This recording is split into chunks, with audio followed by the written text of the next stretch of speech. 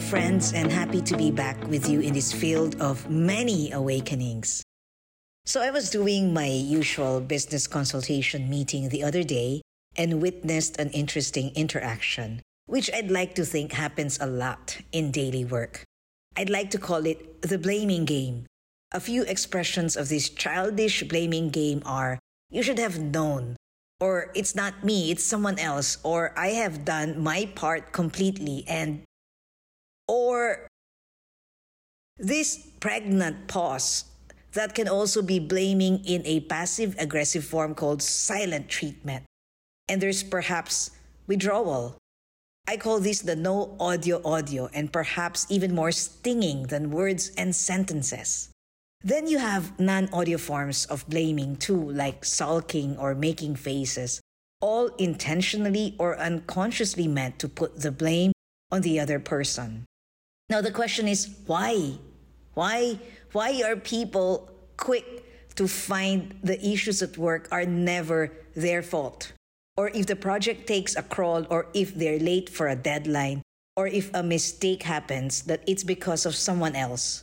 How many times have you experienced someone you interact with manipulate or distort the realities of past events, downplaying your emotions as you're just being too sensitive, or that doesn't count for something, or retell events inaccurately so that he or she is the main star of the show and someone else is the character to blame?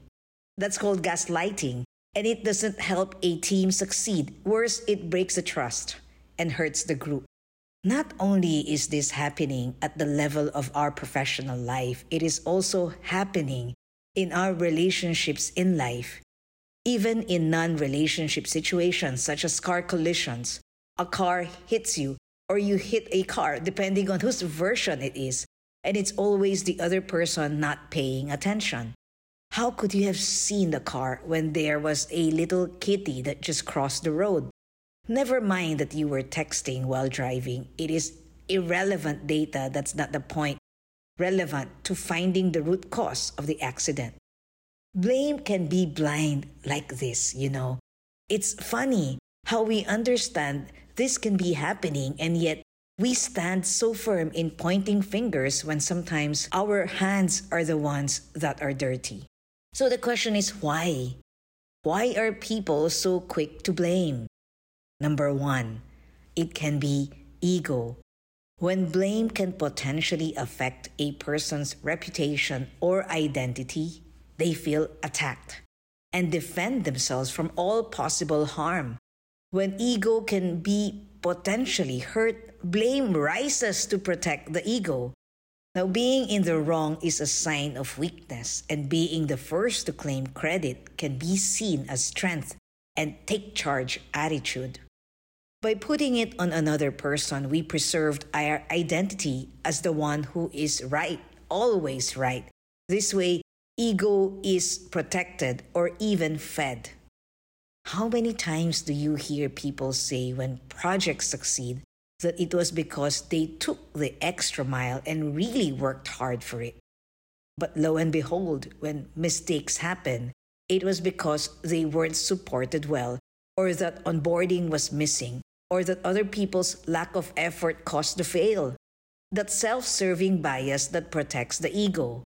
When you can potentially be in situations that will make you vulnerable and naked, the amygdala response is to shield you from embarrassment and awkwardness by blaming others. Number two reason why people blame. Blame promotes preservation of self. When some stakes like job security, reputation, or money are threatened, people turn primal and preserve to protect not ego in this particular situation, but basic needs like approval, security, jobs, etc. And what becomes the way out is that, hey, let's blame others. At work, when a mistake potentially exposes one's weakness and threatens their performance rating, people are quick to diminish and blame others. Just wait and see how the underhanded and passive-aggressive mechanism maneuvers itself in the conversation and gaslights. The instinct just comes to play very quickly. Beware, the comrade or teammate about to take the fall. Now, somebody's got to take blame, and it's not going to be me. And we can be such a persuasive gaslighter that we are also able to convince ourselves that we are really the right ones, that we did nothing wrong. Brain welcomes the amnesia effect, and suddenly a recollection of past events is now shaped by another story. We can't be defenseless, so we become defensive, to the point that we become so convincing, leading others to start doubting their own versions and take blame easily. The victim admits to messing up and apologizes. Everything is back to the way it used to be. Only things don't go back to normal. Words are heavyweight, and blame can lead to permanent damages in relationships. I've witnessed deep conflicts in teams because the cracks were fed by distorted perceptions of realities, and blaming seemed to be the way to survive in this hierarchical food chain.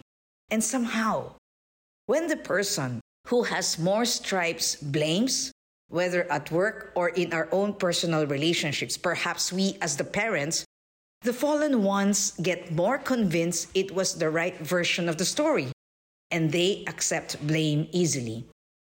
The blame gets positioned as candor. The victim accepts he or she didn't try hard enough, said words that could have been taken out of context, but admits it was his mistake anyway. And when the situation regresses into tears, that it is just drama and that the person is way too sensitive. Gaslighting can traumatize individuals and break trust. Blame reduces situations to an experience where people become limited and there is a lack of choice. Blame is a reductive process and an immature way of getting away with things. Blame is an expression of lack of accountability. And listen to this. Teams will not get their results when there is little or no accountability in people. I love what Brené Brown says about accountability. People who blame a lot seldom have the tenacity and grit to hold people, or if I may add, even self accountable. And it's one of the reasons we miss our opportunity for empathy. If you blame someone, you take control of the narrative. You are not the exposed one. And you don't become, or you don't need to be vulnerable. You continue to be the storyteller, the one who shapes the narrative. And because everything is in your control, nothing will be threatened or lost, and everything will be okay. The result of what we think is temporary and trivial, as we perhaps think blame is, can be huge and permanent.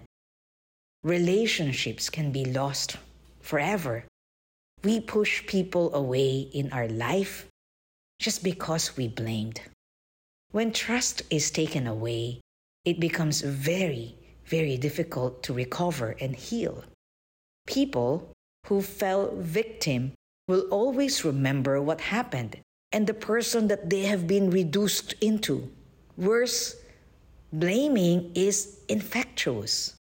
And that's the reason why it's called the blaming culture. It's a culture.